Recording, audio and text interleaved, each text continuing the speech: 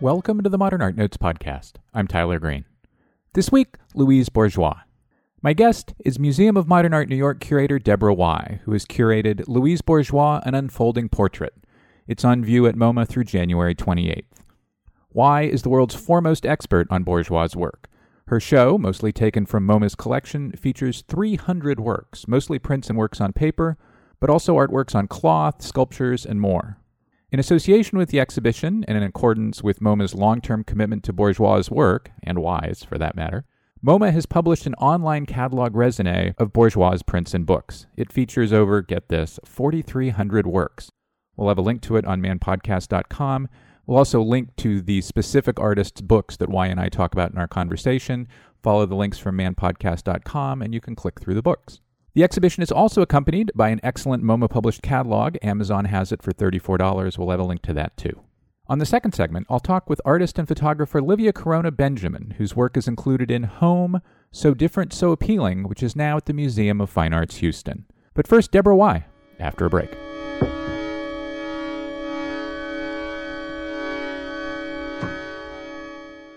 The Museum of Fine Arts, Houston presents The Glamour and Romance of Oscar de la Renta, an exhibition celebrating the illustrious life and career of the renowned fashion designer.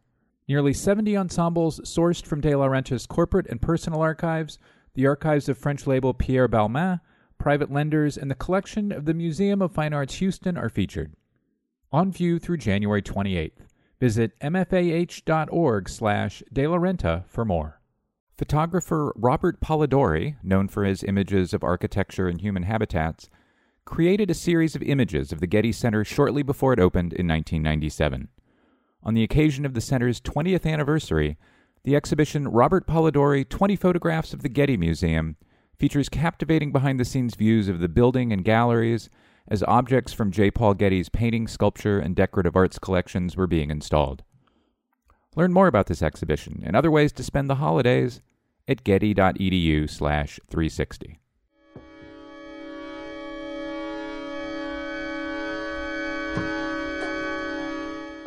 And we're back. Deborah Y., welcome to the Modern Art Notes podcast. Thank you. In 1976, you met Louise Bourgeois at her home and sat there as she projected slides of her work on what you describe in the catalog as her very eccentric living room. Eccentric is your word, not mine. What made it so eccentric and obviously memorable? She was the most memorable part of it because she was just a very unusual personality and person. But her house had really become almost like a work of art, almost like one of her cells. After her husband died in 1973, she kind of gave up the trappings of, a middle-class life. She got rid of the stove. She just cooked on a hot plate. She didn't paint the house, I don't think, for the entire time I knew her. So there were always paint kind of wrinkling off the walls. She would write phone numbers right on the wall that she wanted to remember.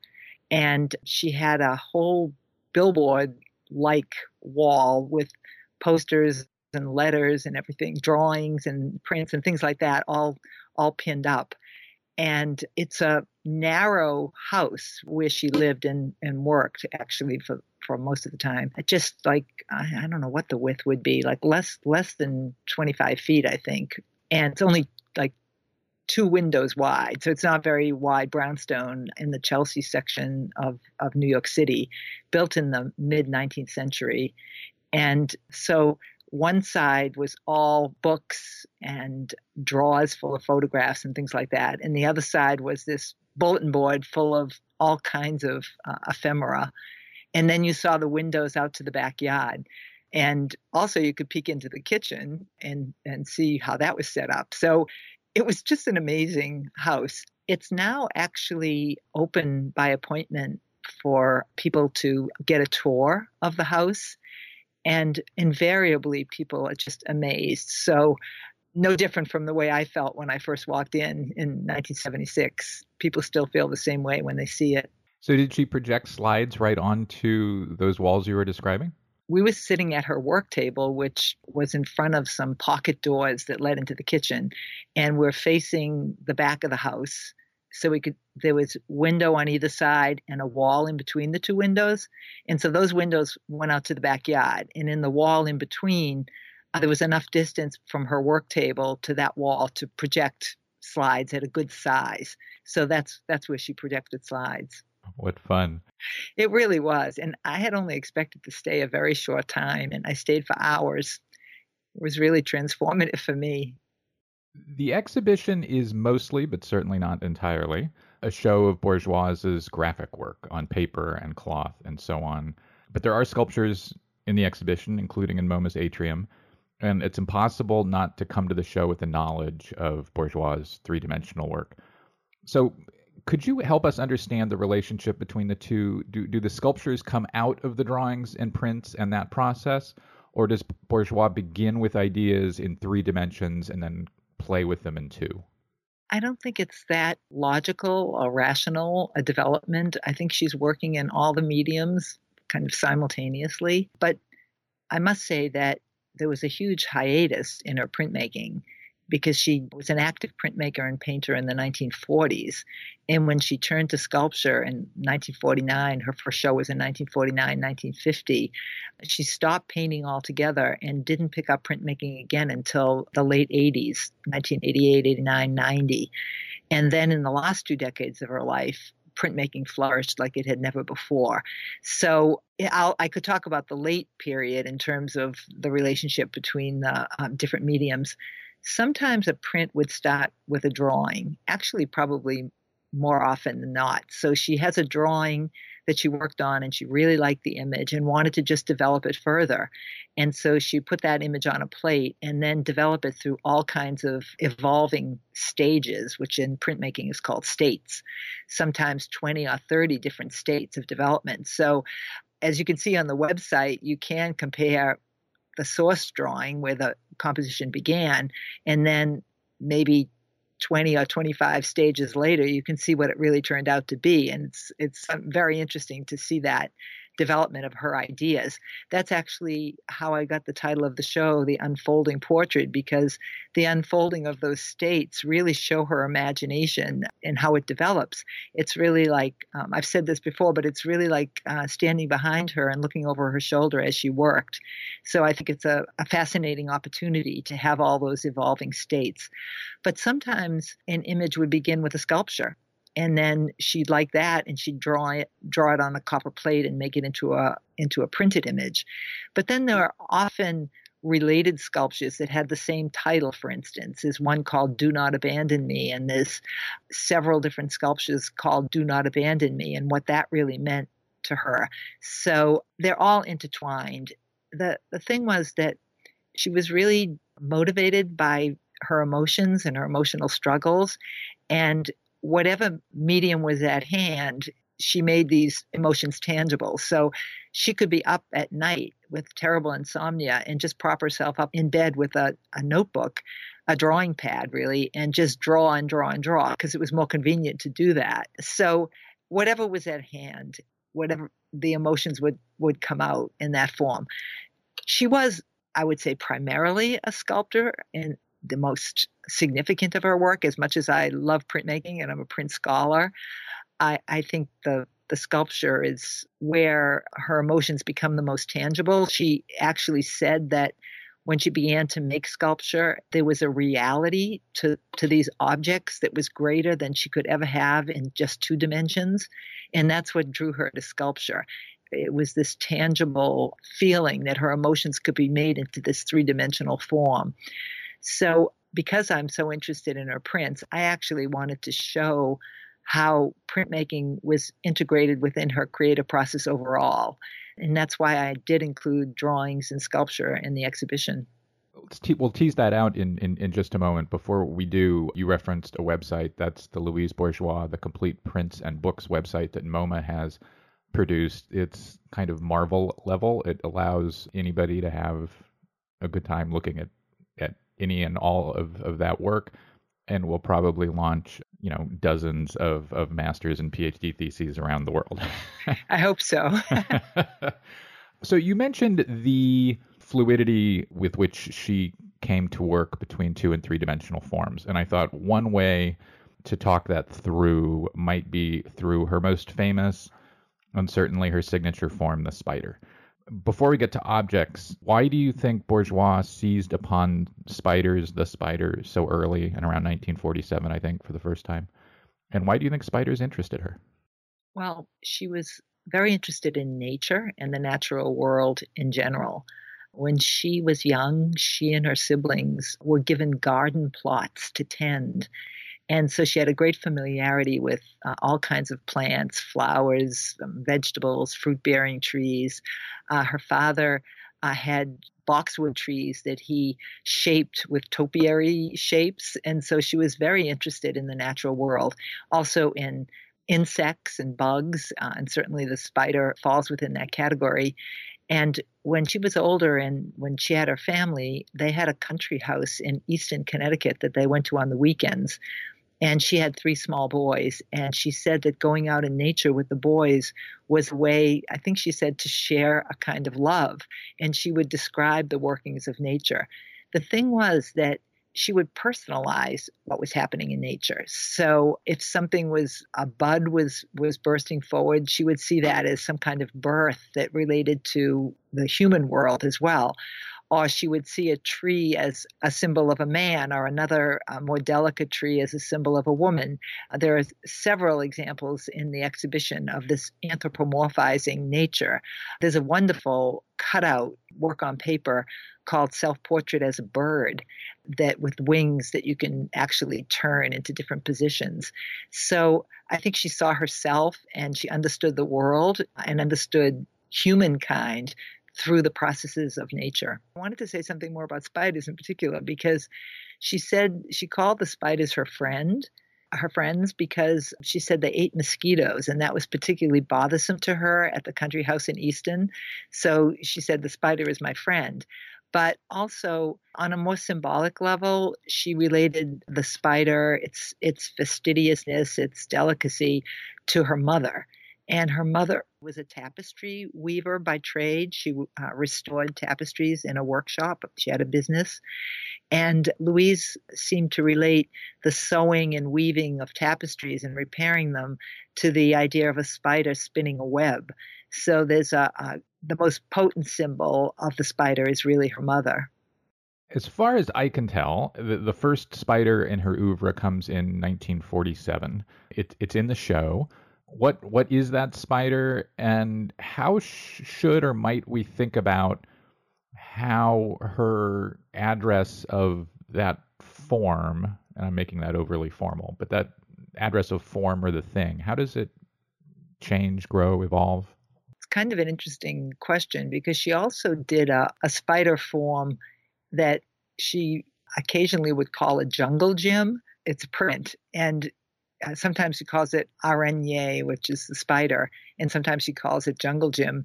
And I think her father had got a jungle gym for the children to try to make them more healthy, and had set it up in the backyard. And it must have had something of the form of the legs of a spider, so it recalled it to her. I think that, the scale of that drawing and that early print is so tiny, really. And when you think of the spider sculptures that she made, the ones that come to mind right away are the huge ones, 20 feet tall, something like that. Although she did make them, she made a brooch. So she made a tiny spider brooch. And so she's made them at all different sizes. But I think the ones that have the huge impact are these big ones that you can walk under, really, and you become entangled in their legs as well. So it's hard to draw a parallel between the formal nature of that tiny print and that tiny drawing to what they turned into as sculptures later. I think they're a whole different world almost, other than the subject of the spider. Why do you think she wanted to supersize it? I mean, I remember when I read the catalog, and I guess I've thought about this over the years, that it's a pretty dramatic example of an artist starting with something shortly after World War II, so a long time ago, and then over the course of 50 years remaining engaged with the thing and doing something so dramatically different with it. I mean, paper is delicate, bronze is not, for example. things changed for her. We did the show here in 1982, the retrospective, and she had been pretty much ignored as an artist. I mean, she was known within New York art circles, but not beyond that. And after the retrospective at MoMA, she just was brought to the attention of a broader public. And I think that that occasion gave her great confidence. She was 70 years old. I mean, it should be remembered that she was not a young woman. But I think that part of the confidence she felt is seen in scale getting much larger. In addition, she had always worked at home. So they had lived in an apartment when they were raising the boys on 18th Street, and she had an area to work, and she sometimes even worked on the roof of that apartment house. And then in the brownstone on 20th Street, she worked on the lower level, the so-called garden level, and the sub-basement was where she stored her work. And she actually stored all of it because it basically was never sold for all those years. But in 1980, she was given an opportunity to purchase a loft in Brooklyn on Dean Street, a big industrial loft. Some artist friends of hers were buying the building, and I think they just needed someone else to go in on it with them so they could get it. And so she got that loft. And that was a huge change, because imagine her working in a narrow brownstone downstairs. It's really quite a small room. And then expanding to this really huge loft. I don't know how many square feet it was. It was just giant. And in that large space, she was able to fulfill this new vision, this more confident vision, and make things at a much larger scale. And that's when she began making her spiders, her cells, where she could fit several of them in the room, in this big space. And the spider legs, when she would make them at the foundry, they'd come and she could lie them down, those big spider legs, and put them together in this loft space. So there were some circumstances that changed around that time. There was one other factor. She met a young man named Jerry Gorovoy in 1980, who eventually became her assistant and worked with her on a daily basis.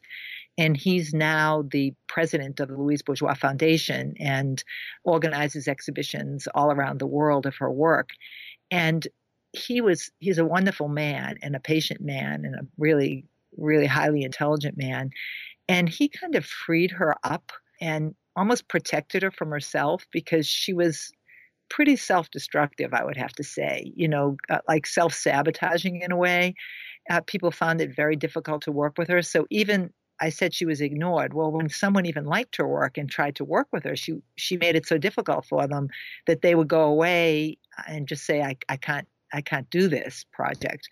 But whereas when Jerry came into the picture, he really smoothed things over and freed her up to work. So there were these things. She had the retrospective in 82. She got the big loft in Brooklyn in 1980. She met Jerry Gorovoy, and he came on board around that same time. So I think all of those came together, and she was just let loose, and her ambition just, took over. And luckily, she lived for a long time after that. So she was able to, see that ambition and that confidence bear fruit. One of the really great things about the wonderful catalog MoMA has published on the occasion of the show is that there's a Q&A, an interview with Jerry Gorovoy in the book. We'll have a link to where you can purchase the book on manpodcast.com. It's terrific and beautiful, and MoMA does very good catalogs. Thank you. You mentioned Bourgeois' cells. Another form/thing that recurs in her work across the many decades are houses and enclosed spaces. And sometimes they even come into the spiders, as in the case of the piece in MoMA's, I think it's from 1997, in MoMA's Atrium, or in early works, going all the way back to the beginning in works such as Femme Maison. Do houses and enclosed spaces, which are different things, represent the same thing in Bourgeois' work? Or do they kind of come from the same place, or is there a meaningful difference between how she used those forms about which we should be aware? I think it was pretty much the same impulse. It took different form at different times of her life, but she came from Paris to New York in 1938. And she was very taken with the skyscrapers here. And even before she arrived, she had romanticized them, because she married an American art historian who she met in Paris. And actually, 3 weeks after they met, they got married, and that was 1938. And he came back to New York first. He was a professor and had to start school, had to start classes. And she stayed behind to just gather a trousseau and pack up things, and before she came. But there's a letter that she wrote to her husband, Robert Goldwater, at the time. And she relates a dream that she had. And she said that I dreamt of you last night and we were holding hands and running through the skyscrapers of Rockefeller Center. So you can immediately see that this is a young woman in love, and she's already associating with the built environment of New York City. And she was very taken with buildings and the way New York looked, which was so different from Paris. But also, I think that structures were a rational form for her, and I think a symbol of stability and sometimes safety and refuge. But they could also mean entrapment. So, she did have agoraphobia at different times during her life, different episodes of not being able to go out of the house. And by the end of her life, it had really taken complete hold, probably for the last 10, 12 years of her life. So at that case, the house was safety, to stay at home, but also kind of imprisonment because you can get out of it. So I think she was thinking about buildings and structures throughout her life. Actually, in the 40s, she and her husband were friendly with a group of people that included some prominent architects. As I mentioned, her husband was a very well-known art historian and traveled in very elevated intellectual and cultural circles in New York. So Louise was thrust into a very high-level world for a young artist. And they associated with José Louis Serret, I think, and Paul Nelson, and most importantly, Le Corbusier. And Bourgeois made quite a friendship with Le Corbusier. And I think that she was influenced by the structures of his skyscrapers and the structures of his buildings with the stilts, the pilotis. And there's a wonderful sculpture that she made of her son called Portrait of Jean-Louis that has a skyscraper on two stilts. And I think that that's kind of a reference to Le Corbusier. But it also shows how she humanized these architectural forms. So just the way she humanized nature and saw personal things in plants and in buds and in roots, she felt the same way about buildings. And there's a great illustrated book she did in 1947 with her own writings and with plates, most of which depict skyscrapers. And sometimes you'll see a skyscraper by itself, or sometimes you'll see two, or sometimes you'll see three. And when she talked about that imagery, she invariably looked at it in personal terms. So if there's a skyscraper by itself, that's a lonely person. If there's two skyscrapers together, they're a couple. But if there's space between them, she would say they were estranged. If there are three skyscrapers, she'd say that's a love triangle, and two of the people are making the other person jealous. So that's the way she really talked about these buildings, in effect. So she saw the world, the whole world, whether it was the natural world or the built world, was kind of pulsating with these human elements that she transferred to them. Portrait of Jean-Louis is from 1947-49. It's at the Philadelphia Museum of Art. I think we'll have a picture of it on manpodcast.com. The book you referenced is, I think, He Disappeared into Complete Silence. It's from 1947. We'll have images from it and a link to it on MoMA's Bourgeois website. The last plate in that book, do you remember what's in it? I think it's three skyscrapers with the rain coming down on top of them. I think it's a spider. Oh, that's the 1995 version. That's kind of a 2005 version, excuse me. That's kind of a story because she made the book when she was a young artist in 1947 because she hoped to become better known, because a book can be done in an edition. And I think she announced an edition of 54 books. She thought if these books were bought and spread around, people would get to know her work better. But it turned out that no one was really interested. So she put very few books together at the time. And she had a lot of the prints left over. I know when I met her in the 70s, they were piled up on a shelf in the living room. But then she put books together at that time. And so some of the examples of He Disappeared into Complete Silence that are in the New York Public Library, for instance, or the British Museum. Those are sets she assembled in the 80s. And sometimes she didn't even put the plates in the same order as she had them in 1947. Luckily, she was friendly with Alfred Barr, the founding director of MoMA, and Alfred Barr acquired the book, He Disappeared into Complete Silence, in 1947, the year of publication. So our example is a vintage example of just how she meant it to be seen at that time. It bothered her so much that she hadn't finished the edition.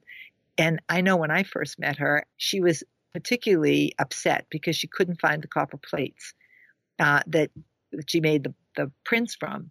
And she was someone who saved everything, like every scrap.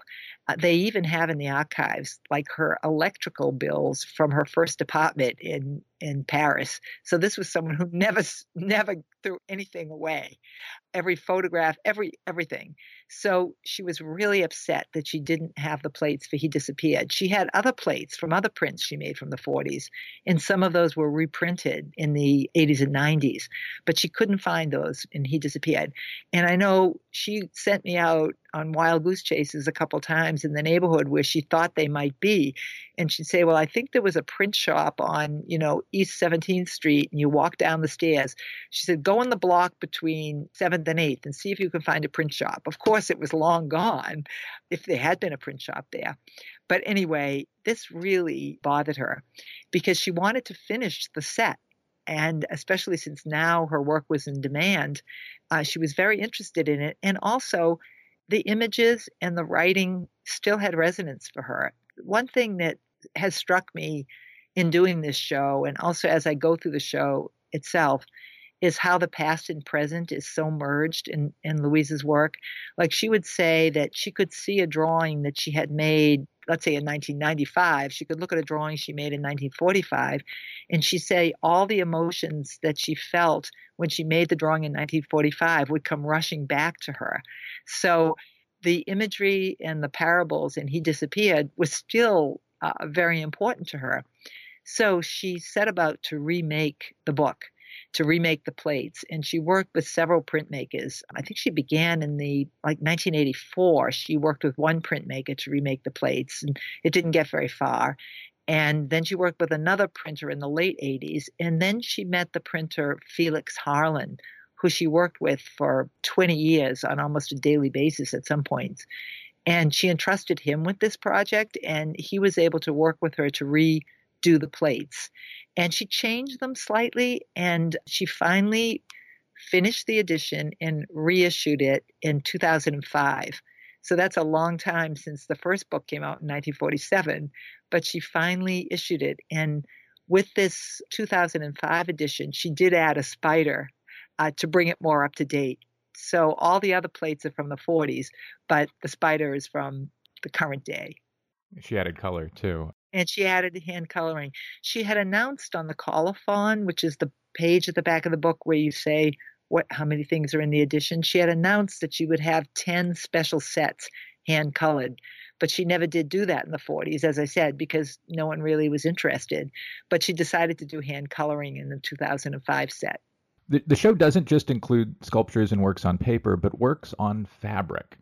Why did Bourgeois make works on fabric? What was the appeal of making drawings, prints, whatever would be the right thing to call them, on fabric? Fabric became her preferred surface for making prints in the late years of her life. I had mentioned that her mother was a tapestry restorer and actually was quite a professional woman. She had a workshop and employed about 20 women who restored old historical tapestries that had holes in them and that were dirty and things like that. They re-dyed them and they mended them. And Louise's first job was to fill in the missing parts of these torn tapestries. So if the feet were missing, for instance, in one of the compositions, Louise would draw the feet and then she'd hand over the design to the women who worked in the workshop and they would reweave that section. And that's when they noticed that Louise had artistic talent. So fabric and tapestry was really part of her life from the time she was born. Her grandmother had also had a tapestry workshop, so this was really in the family. And what happened was when the tapestries were mended and fixed and brought up to be as in good condition as possible, they went into Paris to a gallery that the family had that the father ran so that they would sell the tapestries to collectors. So tapestries was the family business. It's interesting that she didn't turn to fabric for her work until the 1990s. So she was in her 80s by that time. Now, I mentioned that she started to suffer from agoraphobia in a very serious way and slowly but surely didn't leave the house anymore. And so at some point in the mid-90s, she said to her assistant, Jerry Gorovoy, would you go upstairs and get all the clothes from my closet and all the linens and all the things that I've saved? And she had saved everything. She had her childhood clothes. She had her mother's clothes. She had everything, all the linens from her trousseau. And Jerry brought them down and they started to sort them by color and texture. And she began to cut them up and make them into sculptures at that time. And Jerry has mentioned something that I think is pretty astute. He said that he thought that since she never wanted to throw anything away, that she felt that if she cut up the fabrics and made them into sculptures, that guaranteed that they'd never be thrown away. So that after she died, no one would empty her closets and bring things to the Salvation Army or something. You know, these would be part of artworks. And I think it's a pretty good thought.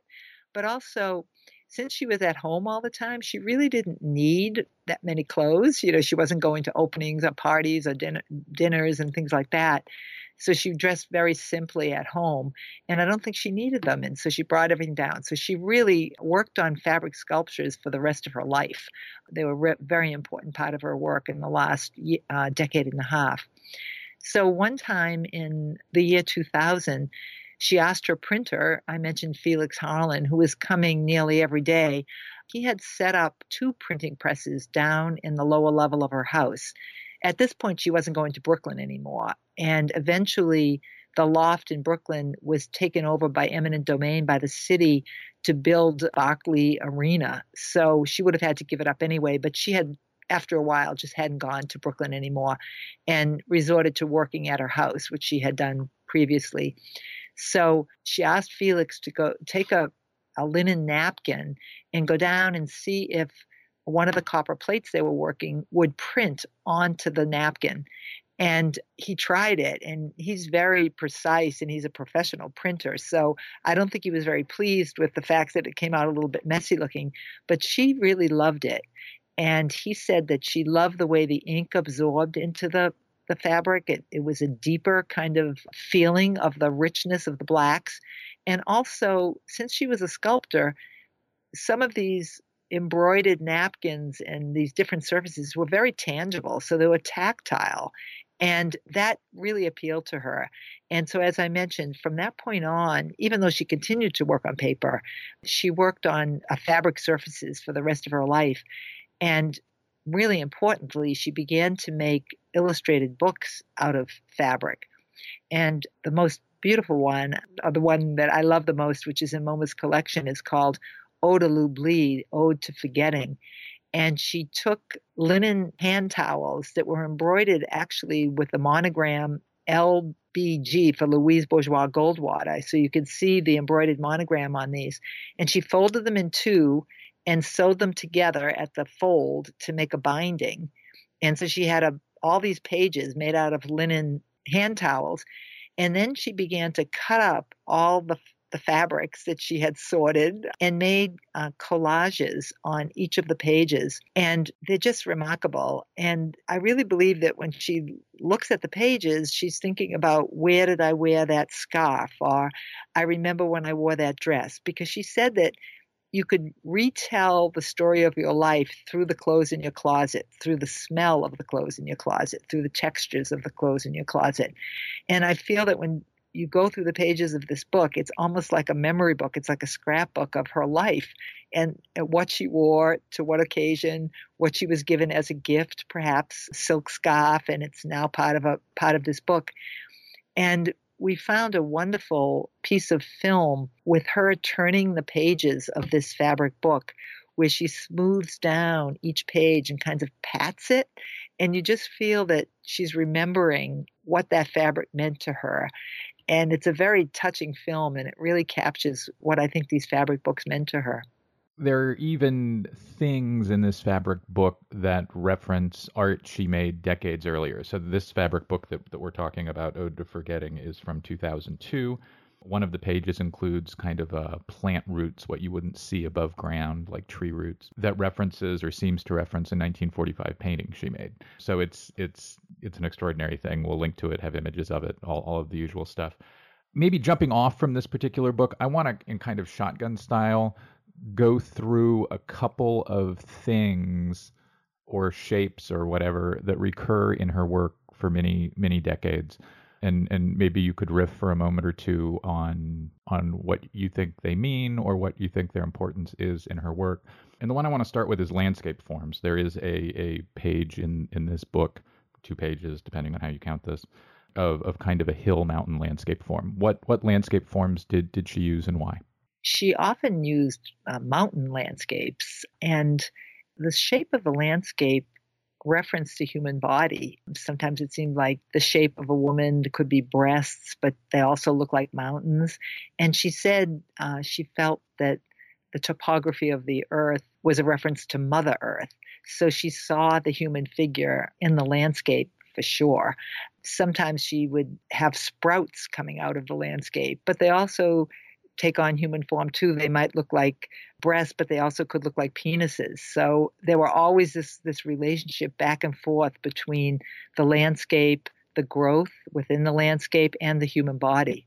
There are lots of heads that she made in both sculpture and printed or drawn form. It's really as close to Picasso as she gets. How should we think about her heads?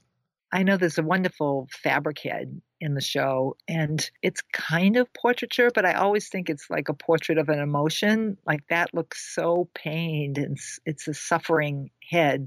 So rather than depicting a particular person, I think it's more conjuring up a feeling in that particular head. And a lot of the heads have to do with self-portraiture, and you can tell that often because the women will have very, very long hair. And Bourgeois kept her hair long, almost down to her waist for most of her life. And she had a very symbolic relationship to that. She felt it was a symbol of allure, but also if it was cut off, it was like a symbol of violence and anger. And so we have some heads that are completely shorn of hair in a series called Saint Sebastian. And you see the transformation of that head actually very dramatically. So it's more an emotion than a person. On the other hand, there's a wonderful print in the show called Bosom Lady. And the face and the hairdo is very much what the way Louise looked in the 1940s. So it's specifically her, but that figure is attached to a body of a bird. So there's a real surrealist juxtaposition of the natural world and the human world in that image. Arrows. Why so many arrows? What do the arrows indicate? Aggression from the outside that she perceived. She was always saying that, you got to be careful not to show off, not to be too proud of anything you have, because if you did, then people would attack you or they'd come after you, they'd be jealous. And in the Saint Sebastian series, you see the arrows coming after her, and it eventually evolves into an image with an upswept hairdo with 3 eggs nestled inside the hairdo. And she said those were her 3 sons, and you had to protect them and hide them because people would be jealous if you were so lucky as to have 3 sons. And so those were the arrows coming after you.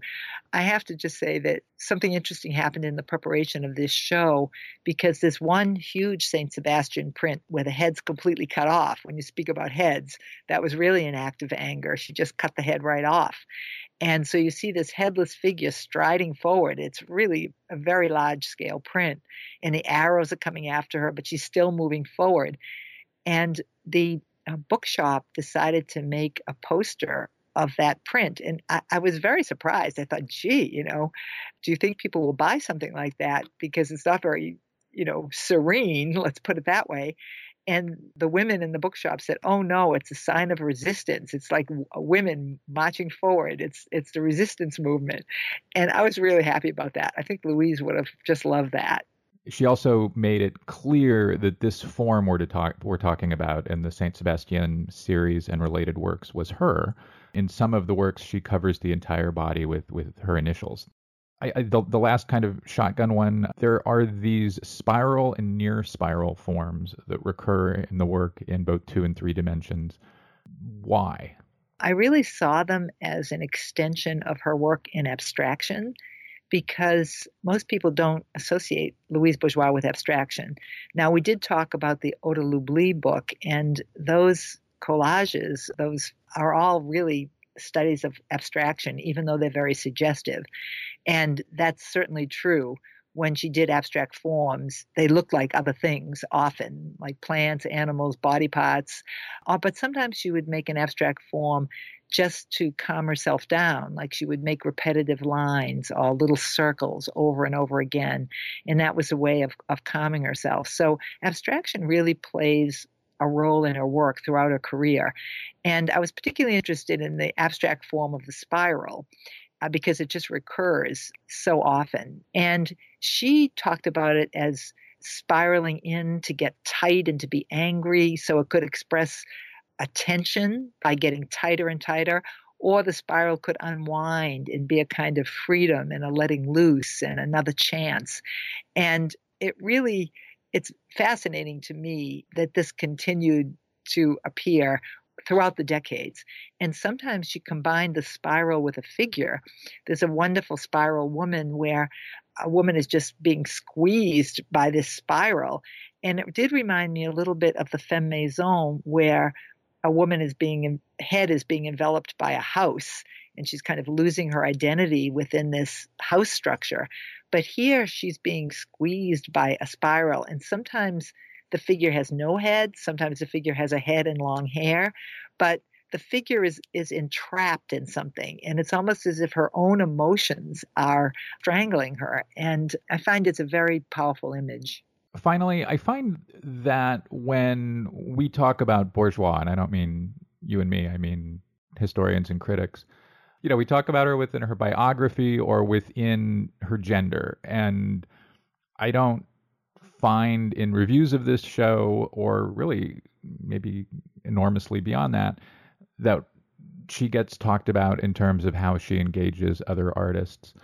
Do you find that? Are there places you wish we would look, or artists you found yourself thinking about as you hung this show and worked on the book? I think she was a loner. I think there's no doubt about it. And one of the reasons I think she was ignored for most of her life was that she didn't fit in the master narrative of what was going on in the art world. She just didn't fit in. And as she found her own voice, and I think her own voice was a very personal one, again, motivated by her emotional struggles, I think, as she gave those form, it just didn't fit in. So whether it was in the 50s and 60s when, welded steel sculpture was, what was being talked about as most important, she was outside that realm. And I think what happened was the art world changed. The sort of postmodern moment came, and the kind of formal development of art was questioned. And in the 60s and 70s, things came in like biography and political subjects, and all kinds of things started to be allowed into art rather than just a formal discussion. And I think at that point, she had a way in, because I know I was attracted to her work. I had been schooled really in a formal analysis of art of the 20th century, and I needed something more at a certain point, and I think other people did too. And the artists gave us that, and then they went back and discovered artists who hadn't been paid too much attention to, like Louise, like Alice Neal, like Lucian Freud.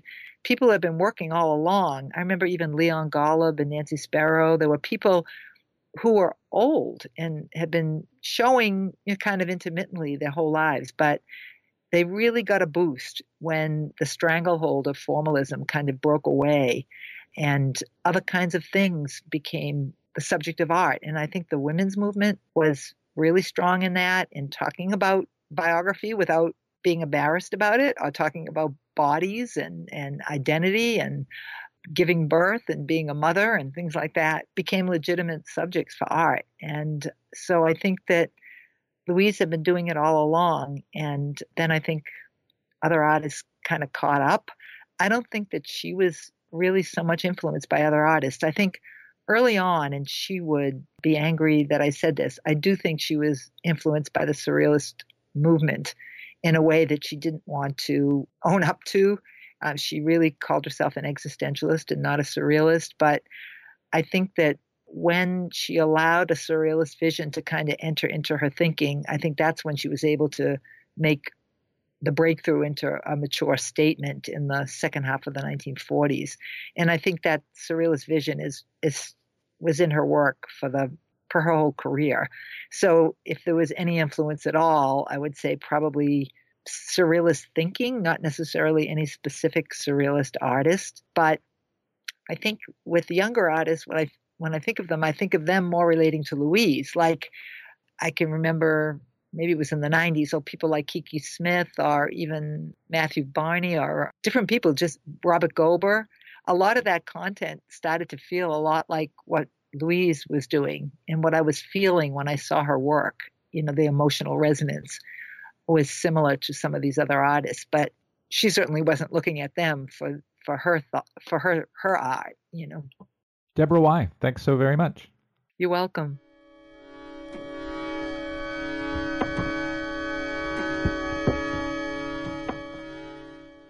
Focus, Catherine Bradford, is on view now at the Modern Art Museum of Fort Worth. Organized by curator Allison Hurst, the exhibition features all new work. Bradford is known for her vibrant palette and eccentric compositions. While simple in form, her ongoing series of nocturnal paintings exhibits a range of colors such as orange, neon green, and pink violet that glow and illuminate the otherwise dark scenes. Her recent works revisit several of her favored motifs, such as ships and swimmers, traditional and enduring subjects seen throughout art history. Through January 14th. The Nasher Museum of Art at Duke University presents The Medici's Painter, Carlo Dolci and 17th Century Florence, the first American exhibition of Dolci's work. A favorite of the Medici court, Dolci was a celebrated and popular artist in his time, but his original and personal interpretation of sacred subjects fell out of favor in later centuries. The meticulously painted and emotionally charged works in the exhibition come from U.S. museums, private collections, and major European museums, and allow for an overdue reassessment of an old master painter. Carlo Dolci at the Nasher Museum at Duke University, on view through January 14th, 2018. Visit nasher.duke.edu/Dolci for more.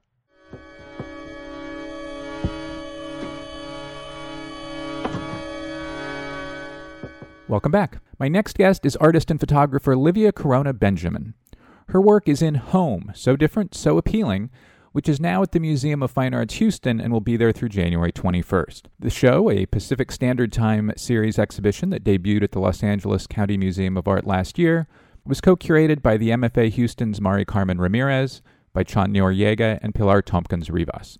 It looks at how artists have used the concept of home to examine socioeconomic and political changes in the Americas. Bonus note, we will have links to the 2 Corona Benjamin series that we discuss on the program on manpodcast.com. You can click through right to them, full of just amazing pictures. Livia Corona Benjamin, welcome to the Modern Art Notes podcast.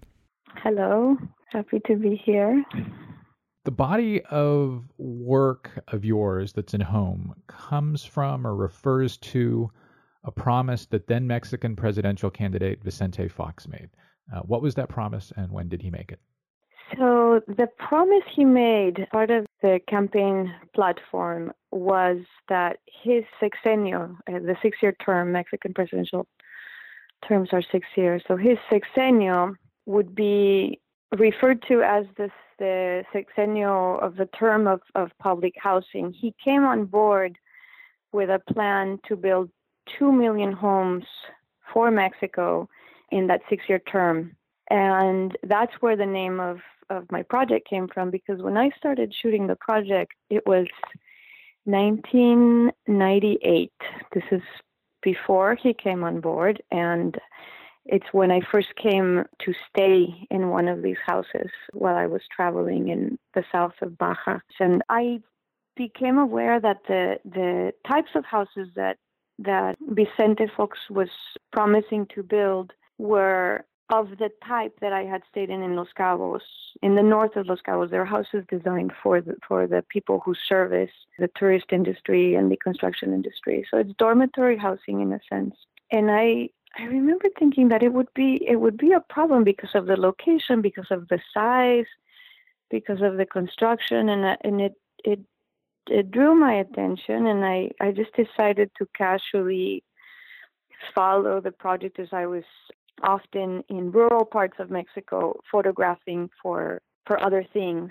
But in the Mexico that I saw as a photographer between when I started, which was in 1995, the rural areas were different and then the rural in terms of their development than what I was seeing in between 98 and say like 2002 after Fox came on. And looking into it, it becomes evident how Fox is able to keep that promise of the 2 million homes for Mexico, and in fact making his term the term that redefined public housing. So when he came on board, when Mexico lacked a supply of homes for low-income citizens, and the Public Housing Authority, which is called Infonavit, was in charge of providing those homes for people who qualified for loans that were accredited also by Infonavit. So both the construction and the lending was by the same company, and the loans were of a certain income level, like say teachers or asalariados, like people who received set salaries, people who worked for the electrical company, people who worked for other services that were nationalized, like say Pemex or Luz y Fuerza. So with those nationalized companies, which were government run, had employees all over the country. But then when Salinas de Gortari came, this is the president before Vicente Fox, came and privatized a lot of these companies like Telmex, it's or Teléfonos de México, how it became part of Carlos Slim collection. Luz y Fuerza eventually got canceled. So a lot of these structures that provided an income stable enough to qualify for a loan, they shifted very radically after privatization.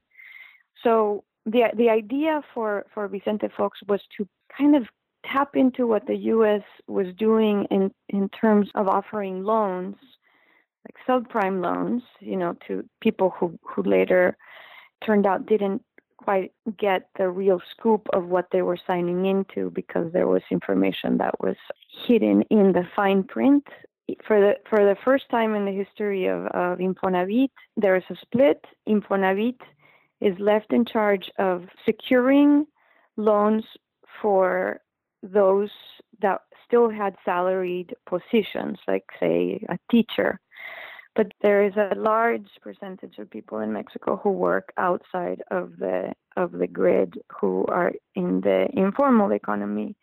And they have money, to an extent, but there's no way to secure a loan for them. So that's how you got private lenders to come in and take the risk, backed by the World Bank and the infamous giant pool of money that also was funding the American loans. And so there was a lot of money coming in suddenly to lenders in Mexico, to private lenders. So the development of housing in parallel then had more buyers, and companies who before Infonavit were simply, building a skyscraper here or a middle-class home here and there, immediately switched to tract home development using a formula that had worked to some extent in suburban U.S., but was not sustainable in an economy like that of Mexico. In Mexico, the way that they stamped this almost this alien idea of the suburbia was to such simplistic signifier that it was shocking on so many levels, not just on the cynicism of those who built them, but also on the desperation of those who bought into it. And it was crushing, continually going into these neighborhoods and hearing the stories of people saying, they told me there would be a school. And sometimes you would see the shell of the school, which is usually, it's like also like a cookie cutter plan, the same size in most of the developments that I would see, which were lucky enough to have a school. And I mentioned that because some developments were destined to hold 150,000 homes, and the school was the same size as a development of 10,000 homes. So it was really just to check the box of, we have provided a school, as the law in Mexico requires. If you develop a certain number of acres or hectareas, you're required to provide a public space and also a school. But they don't tell you how big the school has to be, and they don't tell you where the school has to be located. So sometimes the school will end up so far off the grid with no transportation in between it. And the lack of ability for Mexico to act quickly or to respond to its needs quickly meant that the schools went without teachers for months, for years, or without enough seating. I mean, there were times when I was photographing and kids would come up to me and ask if I could take an instant photo of them so they could enroll in the school, because the school didn't have a camera linked to a printer so that they could get input into an analog system of matriculation for the school. You can really sense that and see that in the series of pictures. There are 4 or 6 in the show in Home. We'll have a link from manpodcast.com to your website where you have 28 pictures from the series. And clicking through the pictures, which are formally gorgeous and are full of familiar art historical references that we'll get to in a moment, but you can really feel and sense that kind of alien and alienation of these planned housing communities. As you worked on this body of work for a decade or so or longer, did you think through what art historical precedents or reference you wanted to make, or was it just so present that something like seriality, you couldn't avoid it? I didn't think about it until later when I was back in Florence. See, when I first moved to the U.S., I was really depressed. I was a teenager and I was sent to live with an aunt so that I could study English, and it was just so different. The U.S. life is so different than Mexico.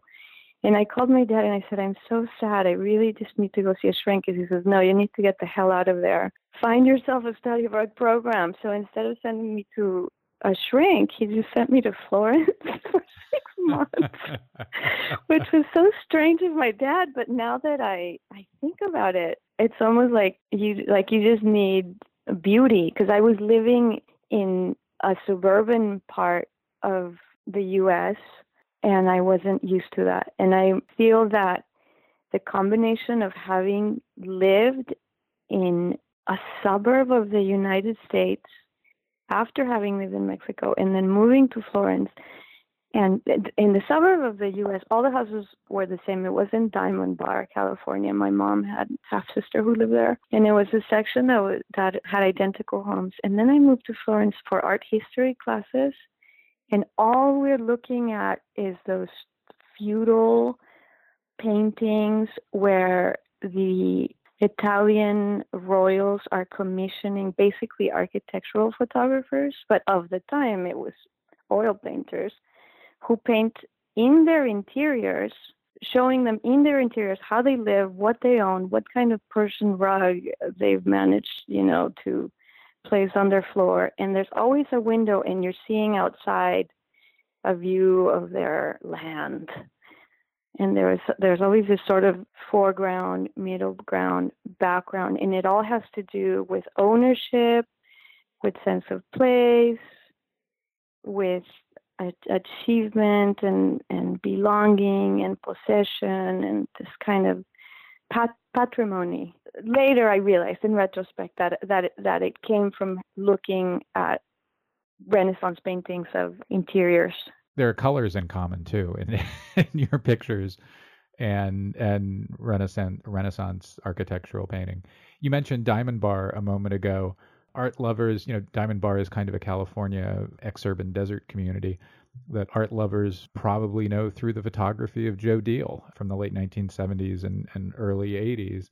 And I found myself thinking of Deal's pictures over and over again when I looked at yours. Deal quite literally photographed Diamond Bar from above, as you often took your pictures. So one of the things that I think I see in your work is that the 2 Million Homes Project, your 2 Million Homes Project, continued to impact your work and interests going forward. And I don't want to leave listeners with the idea that you have spent 15 years in 2 million homes and haven't done anything else.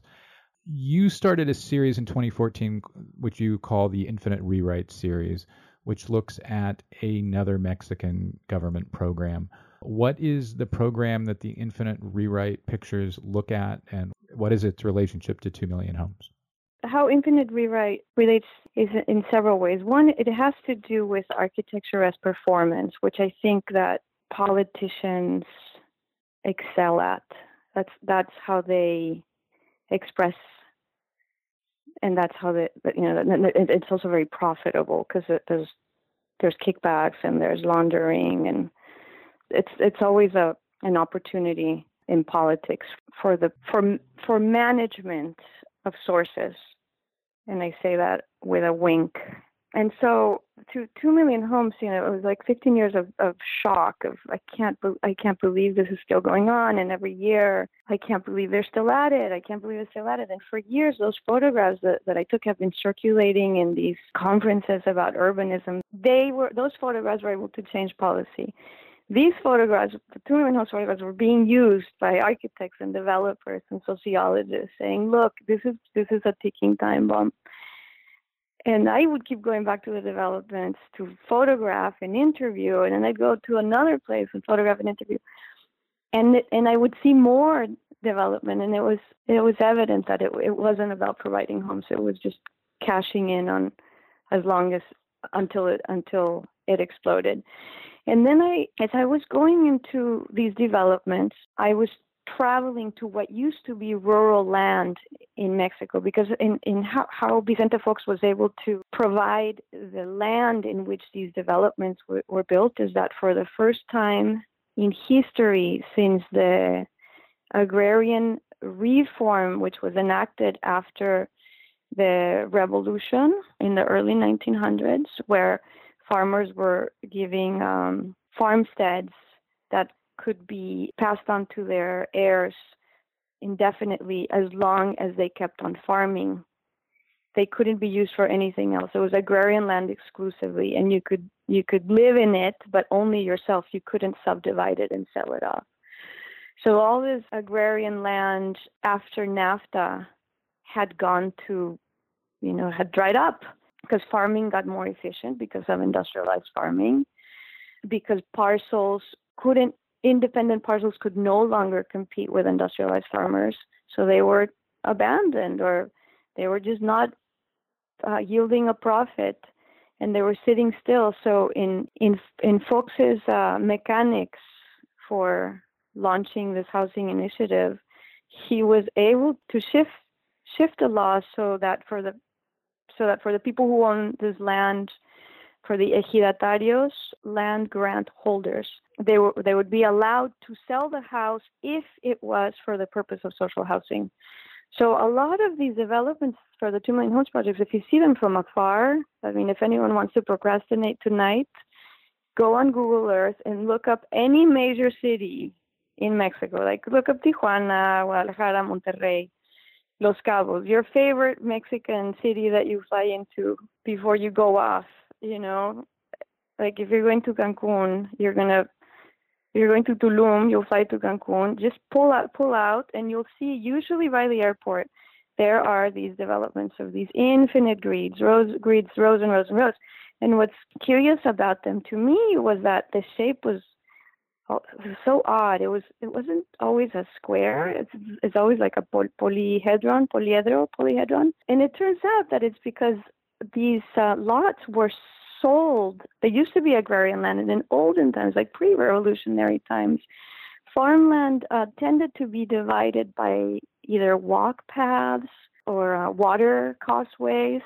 So they're very arbitrary. So I was going to these remote agrarian lands that were now hosting these overnight cities of just infinite rows of houses and nothing else. But way in the distance, I would see these conical structures that are about 3 stories high and in the middle of nowhere, sometimes encroached by one of these developments. And I started photographing them, and right when the TLC, the Tratado de Libre Comercio, the North American Free Trade Agreement, began negotiations, CONASUPO started fading out mysteriously. It always had problems, like any government initiative in any country, but Mexico has a special place in that regard. And they were built with one single plan that was designed by Pedro Ramirez Vázquez, one of Mexico's preeminent modernist architect who worked for the PRI. PRI is the Partido Revolucionario Institucional, the political party that was in power for 71 years uninterrupted, and then Fox, and now it's back again. These were just dropped. These conical sizes were just dropped in places where the land owners or the ejidatarios had some sort of connection to whoever was designating where the construction would fall. A situation of architecture as performance, where you had many cases where the politicians would, or the municipality, the mayors of the towns in which these grain silos would get built, would pose for the photographs with the governor or with the president who would come and inaugurate. And there's this thing with the Infinite Rewrite series is that I started photographing it just as photography itself was also going through a major shift. I'm a classically trained photographer in the sense that I don't want that to sound rude, because I don't think that there's something not classical about digital, but I think traditional is a more proper word but that's also contextually, like tradition depends on who you ask. But in my schooling, there was the darkroom self-sufficiency of doing everything yourself, aside from covering your own glass negatives, with the chemical. You were loading film, processing film yourself, developing your own negatives, printing your own contact sheets, printing your own photographs. And like these buildings, these conical grain silos that I was photographing that were no longer being used, because I photographed them as almost parallel to when shooting the homes, because I would just happen to see them. So I would stop and go take a picture of that and then go shoot the homes. They were mostly not being used, but in the cases when they are used, they were used for one, turned into a hotel, another into a bar, another into like a squirrel's nest. They have multiple uses, but most of them are not being used, and some of them are even getting torn down because of the property taxes. If you have built on a property, you pay taxes that are higher, of course. And so I've met people who happen to be sitting on land that has 8 of them in what used to be very, very rich soil land and produced a lot, and they just want to tear them down, and they're so majestic. They're just beautiful. They're really something special, just as an envelope of air. They're just magnificent, and it's just so sad to see them go. But they cost money to maintain, and people don't. I mean, they're sitting in agrarian land that, when you talk to the people around them, those that are answering the interview questions, say they're usually over 70, and they tell you, look, all the young guys are gone. There's nothing to do here. I lived in the States. I came back. People risk their lives to go work in farms in the U.S. because we can't work in farms here. We just can't compete And there's also mafias now with the supermarkets and even the mercado sobre ruedas, like who controls what seems to a casual viewer as informal markets on the street stalls when you're traveling around, you're walking around Mexico City. That's like a little mafia in and of itself, or who allows other people to sell, and etc. So it's very hard for them to compete, and they leave. The kids leave, the boys leave, the teenagers leave, the dads leave, and it leaves these little towns ripe for drug lords to come in, because it's just like there's no family infrastructure. There's very little money flowing. There are no jobs. If you're lucky to live next to like a Samsung assembly shop or like some car assembly shop, then you get that kind of 9-to-5 monotonous job. So what else is there for these kids to do? Would grow pot, and then they grow weed.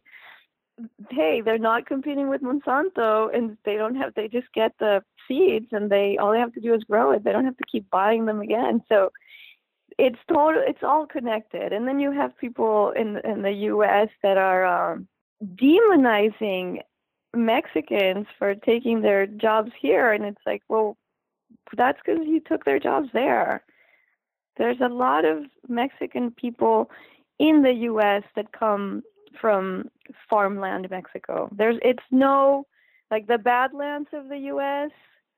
is full of people from, and I mean that in terms of the flatland and places where you just have nothing but farms and beautiful skies. The equivalent of that would be like Zacatecas, Durango. They're all in the U.S. version of that, and it's very symbiotico, this situation, and it's so sad when I hear the complaint of, no, you did it. Well, no, you did it, because it's both. It's just the money. It's easy to see the connections between your bodies of work and the U.S. and Mexican economies, and the U.S. and Mexican building experiences and agricultural experiences. Livia Corona Benjamin, thanks so much. Oh, my pleasure. Thank you. That's all for this week's show. The Modern Art Notes podcast is edited by Wilson Butterworth. Special thanks to Steve Roden, who created the sound for the program. The Modern Art Notes podcast is released under a Creative Commons license. Please visit Modern Art Notes for more information. Thanks for listening.